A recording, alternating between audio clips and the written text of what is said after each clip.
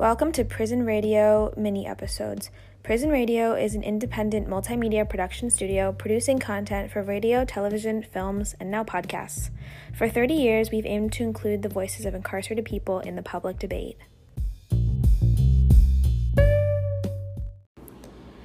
This mini episode features commentaries from our correspondents in the aftermath of the murder of George Floyd on May 25th, 2020, as well as the following protests.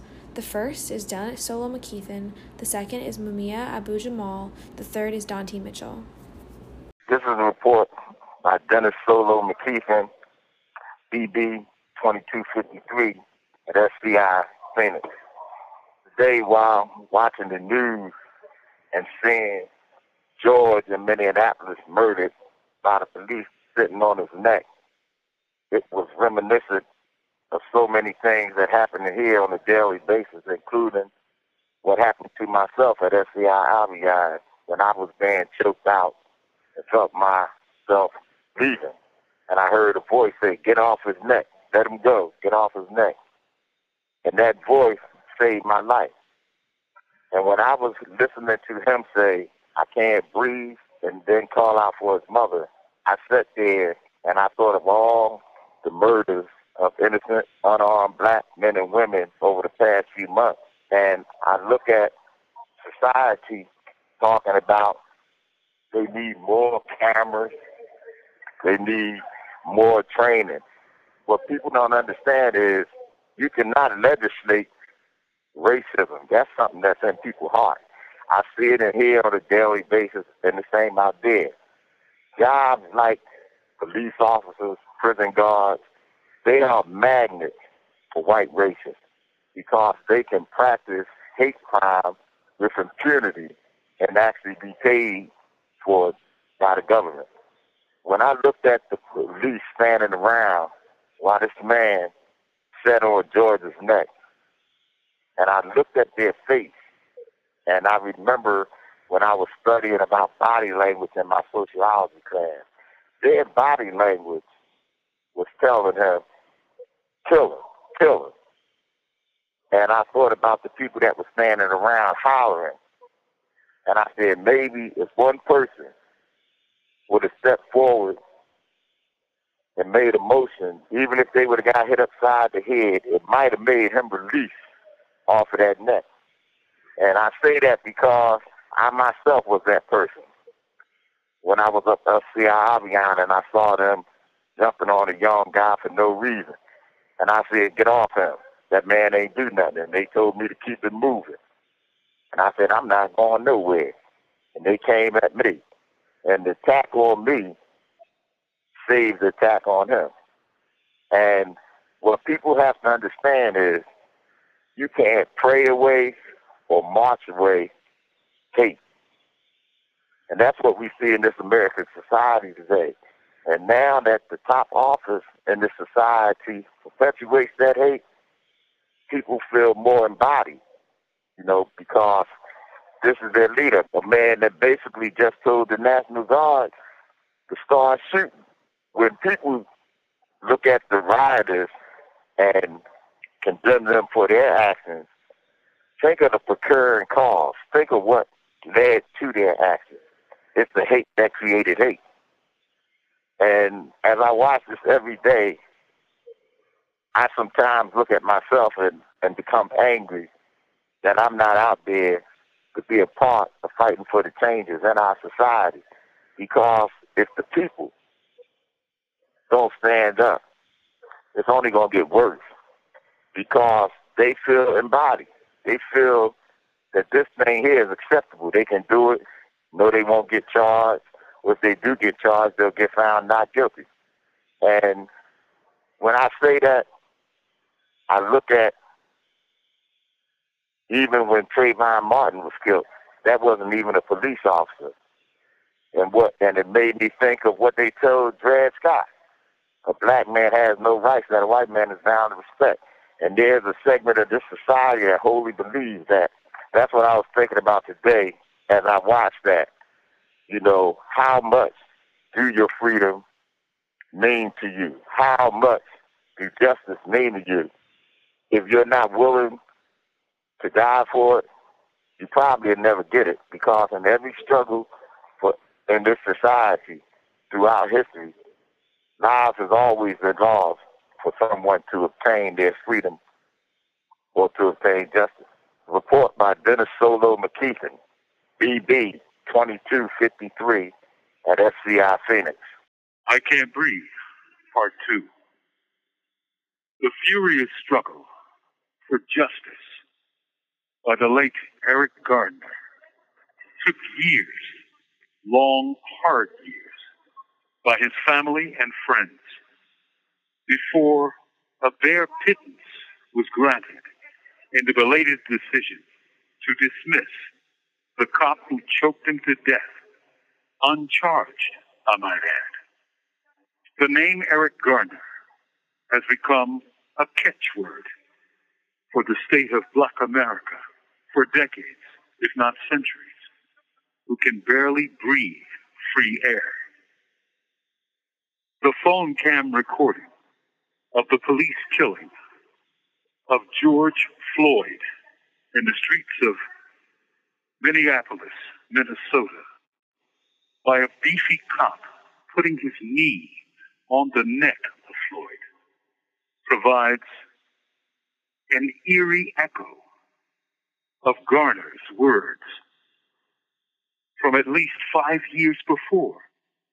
I can't breathe.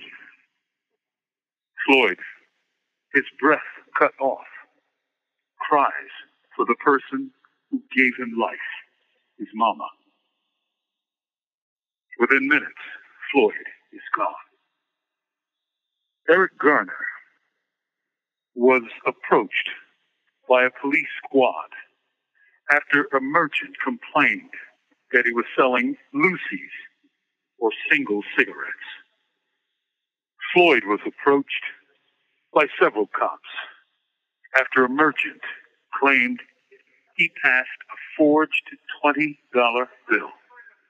Think about that. 2 men, 2 fathers, choked to death because of merchant complaints about loose cigarettes and a fake $20 bill, allegedly. This is a statement about how, in a capitalist society, merchandise is more important than black life. George Floyd joins a collective he never wanted to join, and perhaps never expected to join. It is the roll call of the dead, caused by the state and a system of repression that is all pervasive. Does Black Life Matter? Not yet. From imprisoned nations, this is Mumia Abu Jamal. George Floyd and state power, what do you expect to happen? The death of George Floyd is on a long list of unarmed black people murdered by the police. His death is sad and tragic. Unlike similar deaths of others, his has unleashed a national wave of violence and anger not seen in this country in decades. It reveals that issues of racism are reaching a boiling point. What upsets me is how law enforcement officials and politicians want to label the violence we are seeing as criminal. I'm not a proponent for senseless violence, but one has to ask the question.